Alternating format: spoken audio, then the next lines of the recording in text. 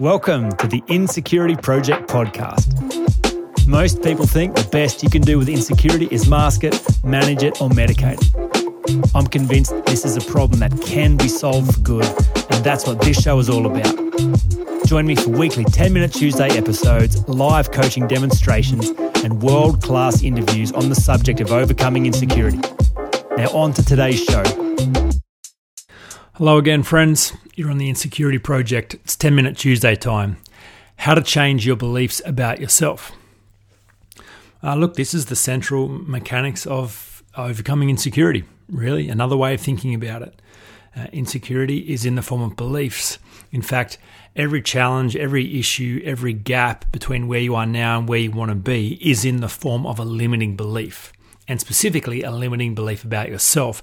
So if you can understand the mechanics of how these beliefs are formed and know how they are changed, well, then you can alter the course of your life.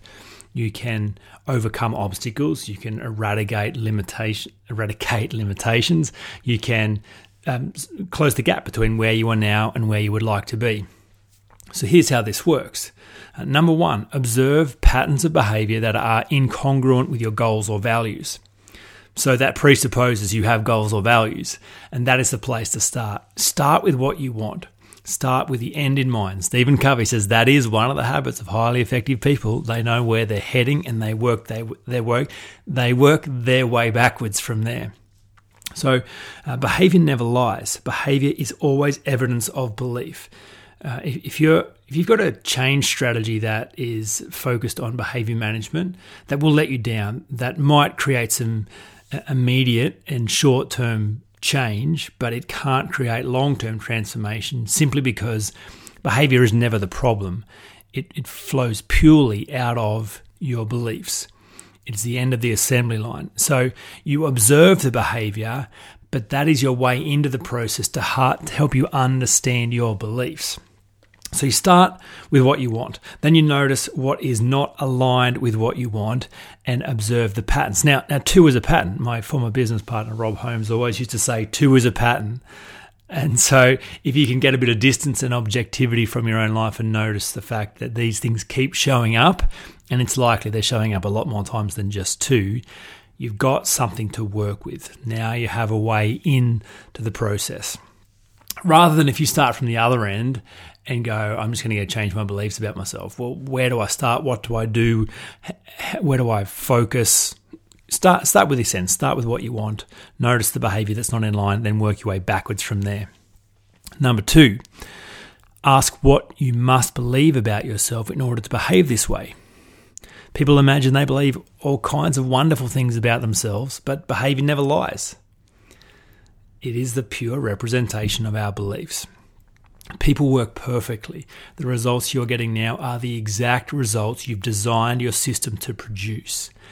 And your beliefs is the structure of that setup producing your current behavior. So when you can hold yourself in the space and realize that behavior never lies, so you might think you believe wonderful things, but if that were true, you would behave differently. But you've noticed a pattern of behavior not in line with what you want. So that's your reference point. And then you have to understand that in order to behave like that as a pattern, there must be a belief that sustains that. Again, it gives you a further way into the clarity around this. You are all the way reducing the field of possibilities of where you're going to focus your energy and your attention right into the core issue. When you ask, what must you believe about yourself in order to behave this way, this reveals the deep structure behind your results. Structure is beautiful because then you can deconstruct and reconstruct. Number three, work your way backwards to the very first time you decided this was true. See, origins set the filter for future experiences that just bolster the initial assumption that you've made until it's locked in with certainty and it forms a belief. Now, you might not be consciously aware of the first time. You might think that it's always been like this, or it just evolved over time, or you picked it up by osmosis, or just the modeling that you had in the family you grew up in. But there is always an origin. If you think logically that if you were to go all the way back to where you began in a place of purity, as potential, as energy, there is no reason for you to have any limiting belief about that because you hadn't done anything to diminish you. No one had done anything to diminish you. You hadn't entered the world yet. So at some point, as you've journeyed forward in the progression of you becoming you, taking on a name, taking on expectations, taking on relationships and roles, something's gone down and you've decided the reason it went down is because you were no good. So there must be an origin. If you're not aware of it, that's fine, but reduce the field of possibilities. If you set your reticular activating system to seek out the answer to that question, it's amazing what comes up for you. Number 4, go back to that point and review all the data. So when memories become apparent, when defining moments start revealing themselves, then go back and review all the data. So the experience is misdirection. All the action happened in the answering of the 2 sense-making questions. Why is this happening and what does it mean about me? So there is a personalization of the experience. That's the real piece in the puzzle that creates the belief in the first place. Don't imagine that you believe you're no good just because someone told you were terrible or someone didn't love you enough or someone was unkind to you. It's when that happened, you got to decide why it was happening and what it meant about you. That's the data you're most interested in reviewing. All the experience is misdirection. As Don Miguel Ruiz so beautifully says, no one has the power to bless you or curse you without your permission. So the blessing and the curse is the personalization. It is your agreement with words. Now, number 5, use your adult skills to give the child, and it is always the child who personalised. All the research suggests that by the time we're 7, we've made up our mind about who we are and how the world works. So it's likely you are going back to a time before you were 7. So use your adult skills to give the child more awareness and more choice. Validate the child's sense-making paradigm before enlarging it. This is really important. If you try and rescue the child from a distance, which I've done a whole podcast episode about, then the child still feels hurt and misunderstood. You've actually got to go back and understand the world from their world first, from their eyes, from their pain, to see how they were experiencing it before you can then give them the gift of doubt, which is to say, well, sure, this was your experience, but what were you missing? What else could be true? And where were you wrong? And then leading them to a bigger place. So remember, this started as an opinion problem before it became a belief. And opinions are the lowest form of knowing anything, therefore the easiest thing to change. New data makes old data obsolete. So when you go back to the child, give the child more awareness and more choice, then it's not like you have to constantly go back again and again and again. The new data that you've brought, giving the child the ability to see an alternate reality, stuff they could never have seen in the moment, that they can now see about what was actually happening around them, about what the pain was going on in their parents, about the challenges their friends were going through, about the pain in the world that was projected onto them and they thought it was about them when really it was never about them, not ever.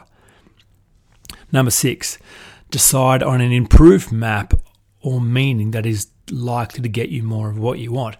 Back to the starting point, back to, hang on, what do you want again? Remember, that's the whole reason for this. So it has to come full circle. So what would you like to believe about the situation? And specifically, how would you like to answer the sense-making questions? We're not looking for the truth here because the truth doesn't exist in these situations. All we're dealing with is story. We are storytellers. We are making stuff up. So if the child made up the first story, we'll help the child go make a better story. Bring more tools, more awareness, more choice to improve the quality of that story. What would you like the story to say? If it's all untrue, well then pick an untrue story that serves you and gets you more of what you want. But make sure the child buys into this and decides to take this new narrative as the true story, as the right story, as the believable story. And then finally, reinforce this new choice through the story state strategy model.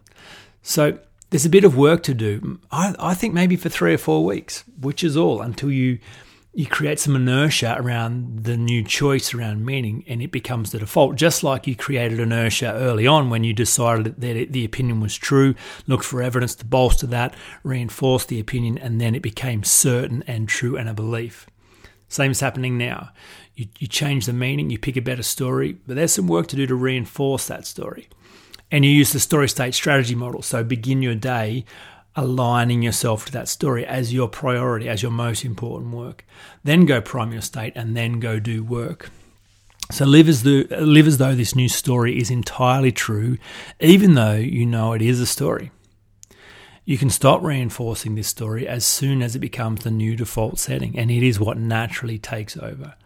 When in doubt, when triggered, when challenged, when anxious, the default that you return to is a beautiful story, a story that empowers you, a story that is aligned to what you want, rather than the old story, the one that was negative, disempowering, and limiting you. Then you notice behavior change. Your behavior cannot not change because it is the end of the assembly line. People work perfectly. If you change the inner world, the outer world must reflect that. I hope that's useful. Feel free to email or reach out in DMs around any questions you've got around this. But this structure, it's not complicated. There's some difficult things to it, sure, but if you remain in this process, you can change any belief about yourself. And if you can change any belief, well, then you also can change any behavior. Hope that's useful. I'll talk to you again next week. You've been listening to the Insecurity Project podcast. All you need to solve any problem is the proven framework and someone skillful enough to hold you in the space until it works. If this is your year to be insecurity free, jump on the insecurityproject.com and begin your journey to become unhindered by getting a free copy of the 7 essential practices for overcoming insecurity.